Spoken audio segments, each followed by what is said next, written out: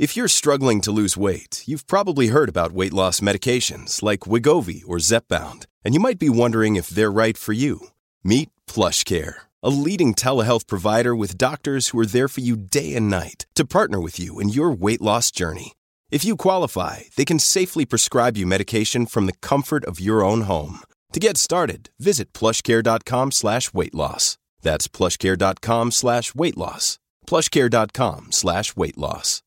This administration is not enforcing the law, and they're encouraging more and more illegal immigration. This is going to turn a crisis into a catastrophe.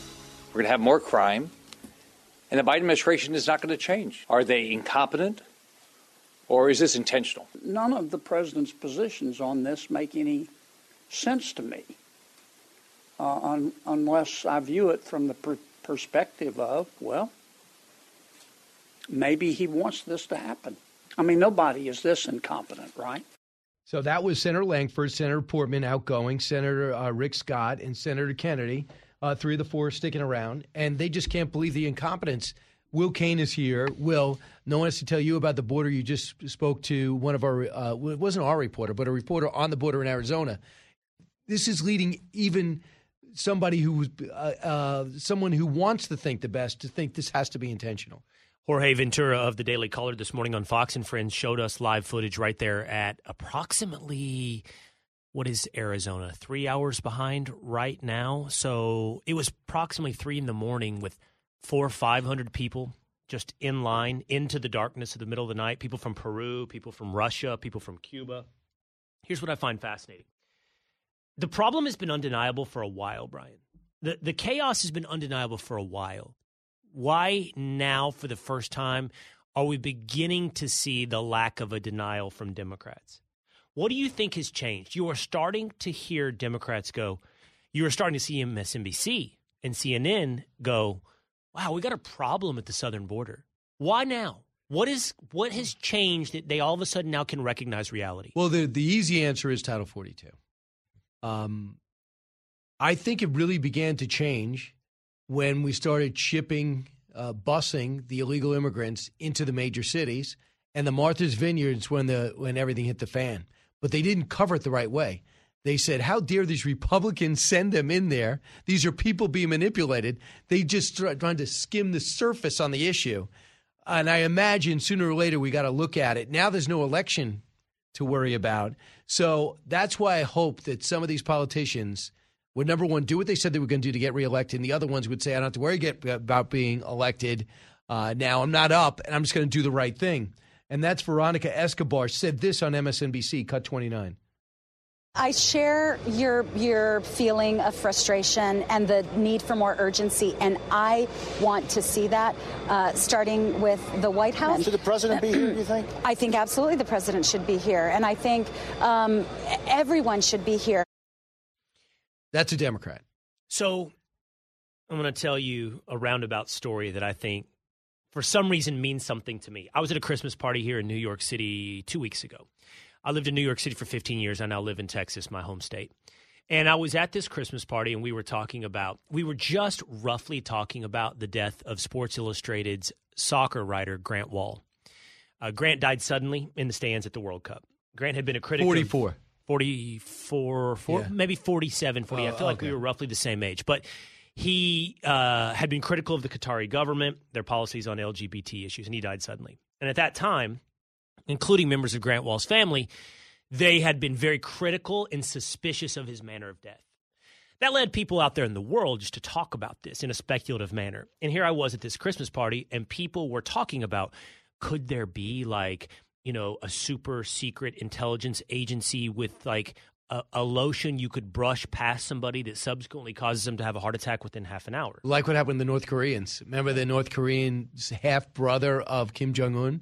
So people in this casual environment are totally comfortable speculating irresponsibly on what some could term conspiracy theorist level manners of death. And then I say this, never can discount the vaccine.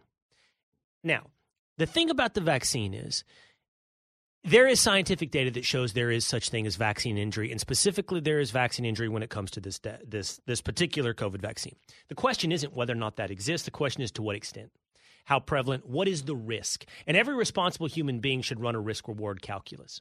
The minute that I mentioned that, it was as though that conspiracy was a bridge too far. Right. They were totally willing to accept the potential for the murder of an American journalist through super secret means until any question of the vaccine was brought up. Now, why am I bringing up the vaccine? You're talking about immigration.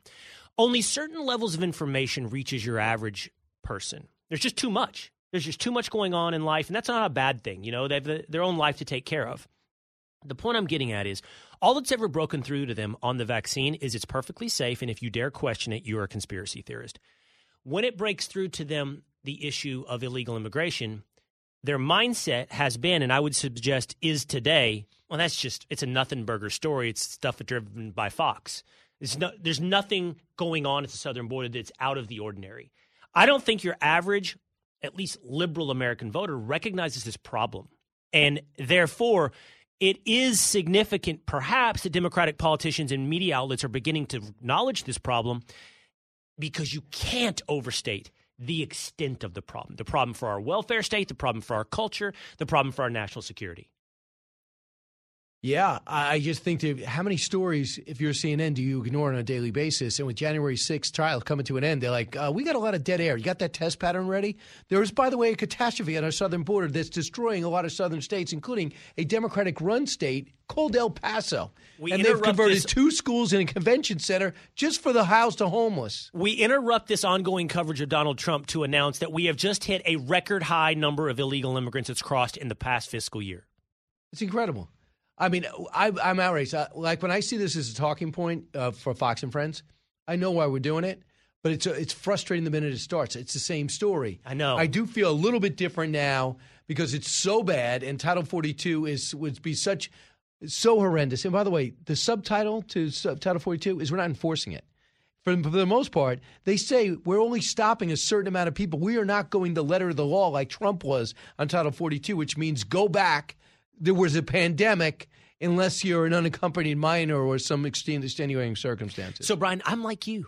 When I see illegal immigration show up in the wheel of Fox and Friends, there's a little bit of me that feels like I've done this story hundreds of times. And it's because we have done this story hundreds of times because it goes unaddressed for years. But for me, Brian, it is connected to so many other issues that immediately you have to recognize and say, no, how important is this to do once again? I'll tell you just anecdotally, Brian. Yeah. In the past month, I know a guy that died of fentanyl poisoning. Thought he had bought a Xanax over the internet, which he should not have been doing. He did not overdose on an opioid. He was poisoned by fentanyl, as were 107,000 Americans in this past year, connected to illegal immigration. We know the numbers of people that are on the terror watch list. This should be enough. This should be the end of the story right here. We know the numbers of people on the terror watch list that make their way across the southern border, buried in that 2 million. That's a reason to pay attention to this story. And I think Tucker Carlson does a good job of highlighting this, the massive cultural shift of the United States of America by all of a sudden bringing in millions of people who do not share our language, our background, in a haphazard and chaotic manner has long-term ramifications for the future of the United States. I don't think there's any doubt about it. I mean, right now we have historic numbers of people crossing, and they did not give us the November numbers. Why haven't they given us the November numbers yet? That is absolutely insane. So the number of people coming in, overwhelming communities. Then when you see the shots by Congressman Gonzalez, remember the big thing with Donald Trump? Look at how overcrowded it is, how untenable and how unsavory and inhumane those conditions are. So then Gonzalez comes out. It's worse than Trump ever had. A place built for 1,000 has 4,000 people in it. A bunch of people sitting there in makeshift blankets just on the floor. One bathroom for all these people. So where is the outrage there? The media turned its attention to the border off the top of my head on the mainstream media, the mass swath of mainstream media. Right. Turned its attention to the border on 2 occasions off the top of my head. One, which you just described, when it was an opportunity to villainize Donald Trump.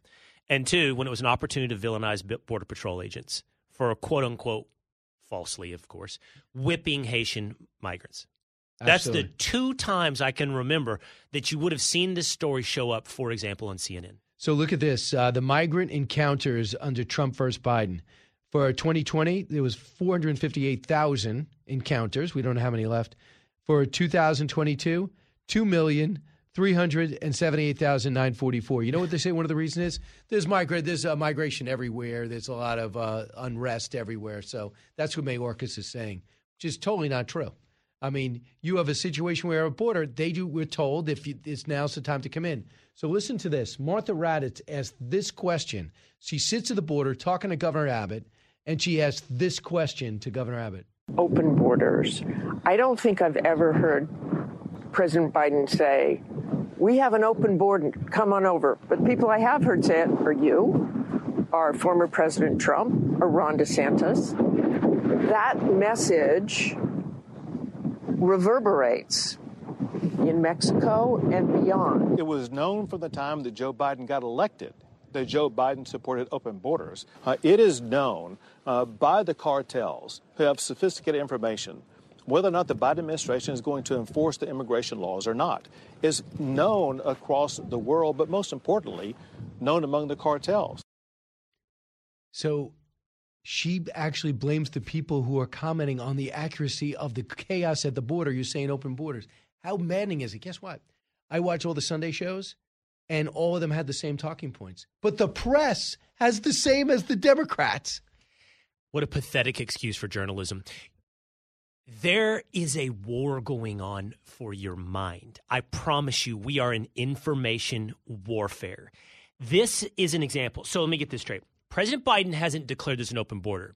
It doesn't matter his actions. He's never said we have an open border. That's all that matters. Therefore, we don't have an open border, according to Martha Raddatz. Worse yet, not unlike Karine Jean-Pierre, if you point out reality, if you notice someone's actions and point out reality, you're participating in misinformation. That's what Karine Jean-Pierre had to say. And you are in league with the Mexican drug cartels. So if you point out the reality, if I point out the reality that you have created, I'm responsible for the negative repercussions of that reality. That's what she's trying to say. It's insanity. How dare – I mean, I was offended by that question, and I'm flipping around and go, there it is again. There's another comment. That's what you got. So somebody had we used to say this on the fax. Everyone had the same fax, F-A-X. But now, so everyone's like, okay, here are your talking points. And I remember I was doing a Sunday show, Chris Wallace's show, and I never did it before. And I got a call from a member of the White House and say, here are the top 3 issues you're most likely to be asked. I just want you to know what we think. You could say whatever you want. I just want you to know our stand on these major issues. He didn't try to tell me what to say. I don't mind. You want to tell me what the White House stands? So when you ask me my opinion, when Chris Wallace asked me my opinion on something, I could say, or Chris Wallace's question inaccurately describes the White House's policy, I'll say, well, according to the White House, they didn't do it that way, and I'll read it. And I'll say the White House. So that gives me a perspective on where you're coming from. That's nothing wrong with you have a communications department letting people know what goes on just to get your perspective. But for you to reiterate it and digest it and do the work for them, to me, is laziness. Do you think, is there a fountainhead of this, of the talking point? So we all can notice it. You just have to step back for a moment. You say, wow, look at the proliferation of language in a short period of time. Terms you'd never heard of, all of a sudden are everywhere, right? Non-binary goes from non-existent to everywhere you look in like a year and a half time frame. Yeah. But we could do this on any number of issues, on a number of words, and on a number of talking points. Like, for example, I'm going to just give you one. This one I found fascinating. Did you notice, like, this? So this is a couple of weeks old. Hunter Biden's laptop story was dismissed as conservatives wanting to see naked pictures of Hunter Biden, right? So if you'll go onto Twitter or wherever, they're going to use more colorful language than I'm using, blank pics of Hunter Biden. It's everywhere. So if you say the FBI censored or Twitter censored Hunter Biden story, you're going to see the talking point of, there you are again, you're into your nude pics of Hunter Biden. Where did that come from? I don't know. Obviously, it's look, I don't even want to play defense if it's about corruption, yada, yada. I just want to know, where's the fountainhead of that talking point? Right. Does that come from the White House that disseminates into the New York Times, Washington Post, and then onto Twitter, and then to every lefty that leans on Twitter? They all start echoing the same thing? Where does it begin? What's the fountainhead? I will say this. I think it comes from the White House and the communications division there. And I will say, did you notice this? When it was time for a question and answer, they call on Yahoo News. And when he asked the question, these are the most benign questions possible. And the question, Joe Biden looked at him, looked down, and answered the question The answer was written on the page. And I'm going, what is he reading? I'm like, did you guys just script this? Not only is he reading who to call on, because, Zelensky just said like this. He's reading who to call on, Yahoo News. He read the answer. I do believe there's a big script going on there. And Republicans, if you think that there's a script going on, you have not been watching the battle for speakership. That no one's reading that script because they just look terrible. Will Cain's here. One more segment. Back in a moment. Precise, personal, powerful. It's America's weather team in the palm of your hands. Get Fox weather updates throughout your busy day, every day. Subscribe and listen now at foxnewspodcasts.com or wherever you get your podcasts. Out of the gates and ready to go. Hey, it's Hutton and Withrow. Hot Mike is here on the Outkick Network. We've got your afternoon covered with the latest sports discussion, and it's available wherever you find your audio. Daily analysis and news. He is hot. I am Mike. Actually, my name is Chad. His name is Jonathan, but you get the picture. We're going to bring it every single day. Whatever you want to call us, we'll respond to. We just want you to respond to what we're dishing out every day. And while you're here, we hope you subscribe to the podcast, like, subscribe, and share. Your money is not charity. It's an investment in the global security and democracy that we handle in the most responsible way.